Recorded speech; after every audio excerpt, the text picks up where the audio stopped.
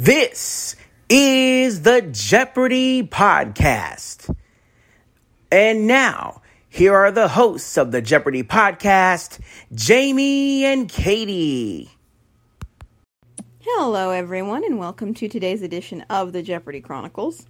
It's a brand new week. We are continuing Tournament of Champions coverage. I am the evil chocolate cookie, of course. And we have something to cover today. I'm not exactly sure what to call it, because it was just a holy crap moment. And you'll see why I said that here in just a moment. Actually, you'll start to see right now, because what we're going to do at this particular moment in time is meet our contestants. We have Jared, Ben, and Chris.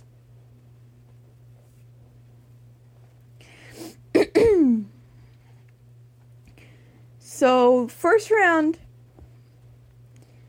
it really looked like Chris was going to take off with it. It looked like, that 21-day streak was going to pay off.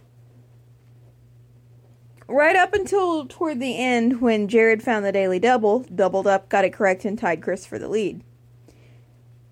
Chris held on to a tiny lead going into Double Jeopardy. I think Chris had the lead going into Double Jeopardy. It was one of the two of them, because Ben was pretty far behind. And therefore got to go first. But Chris's luck did not really hold out, because Jared gets into Double Jeopardy and just goes nuts. Both daily doubles. A bunch of the other questions just bam, bam, bam, bam, bam.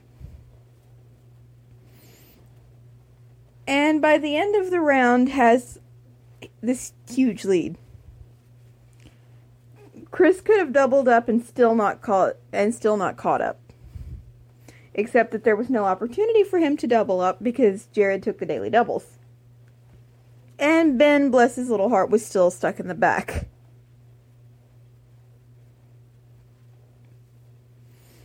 But a lot of people found this kind of shocking, considering Jared only won 3 games, and here we had Chris with 21. But if there's one thing I have learned, it's that the number of games you won does not always, indicate how good you're going to do in a tournament. So, just keep that in mind. I mean, think about what happened to Matt Amodio in the Tournament of Champions the last time around.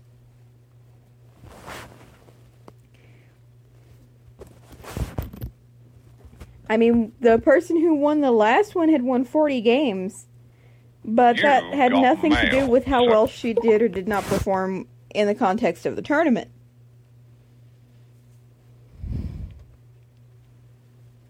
And another thing you have to consider is how long it's been since the last time these people played.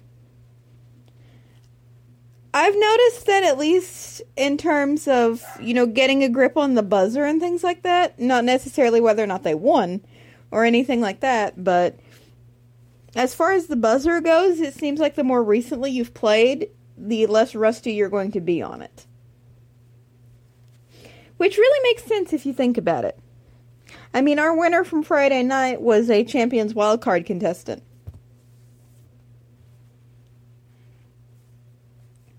So just keep that in mind. You could win 6,000 games and still manage to lose the tournament. Except that they would never be able to hold the tournament because you wouldn't quit losing. Or you wouldn't quit winning. If you lose 6,000 games of Jeopardy, then I really feel bad for you. Especially since most people only get to lose once. You know what? I will amend that. Some people can lose twice. Depending on when they get to come back.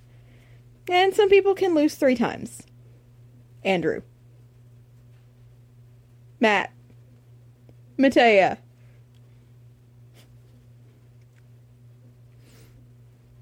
Sam. Well, actually, no, Sam won his professor's tournament. So that doesn't count. Sam only lost twice. Tournament of Champions and Masters.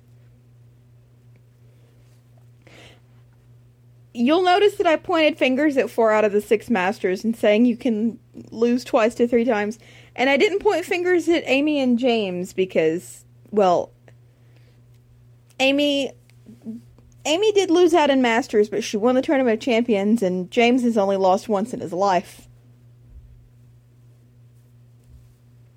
As far as big tournaments go, he lost a game in Masters to Matt. But just the overall tournament, no.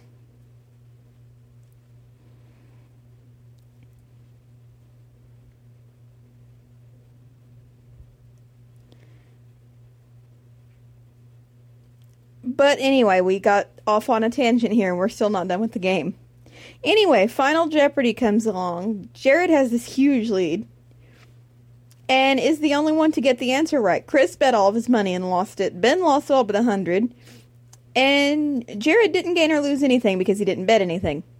He was right, but it really didn't matter at that point because everyone else had already kind of sent their scores into the potty. I'm not saying they did it on purpose, I'm just saying with the wagers that they had to make in this particular context, and the penalty of missing, of course, being that you lose that wager, the scores kind of went in the potty.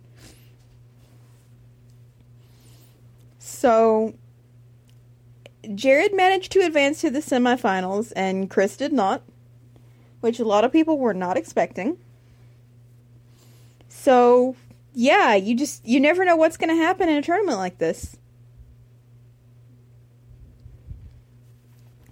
But I think I've gone on long enough, especially with us going off on a tangent, so I'm going to wrap this thing up, say goodnight. I'm going to, say goodnight, go to bed, all that kind of thing. So good night, thank you for tuning in, and as Alex would say, so long, everybody. This is Jamie T speaking for the Jeopardy podcast, an Evil Chocolate Cookie production.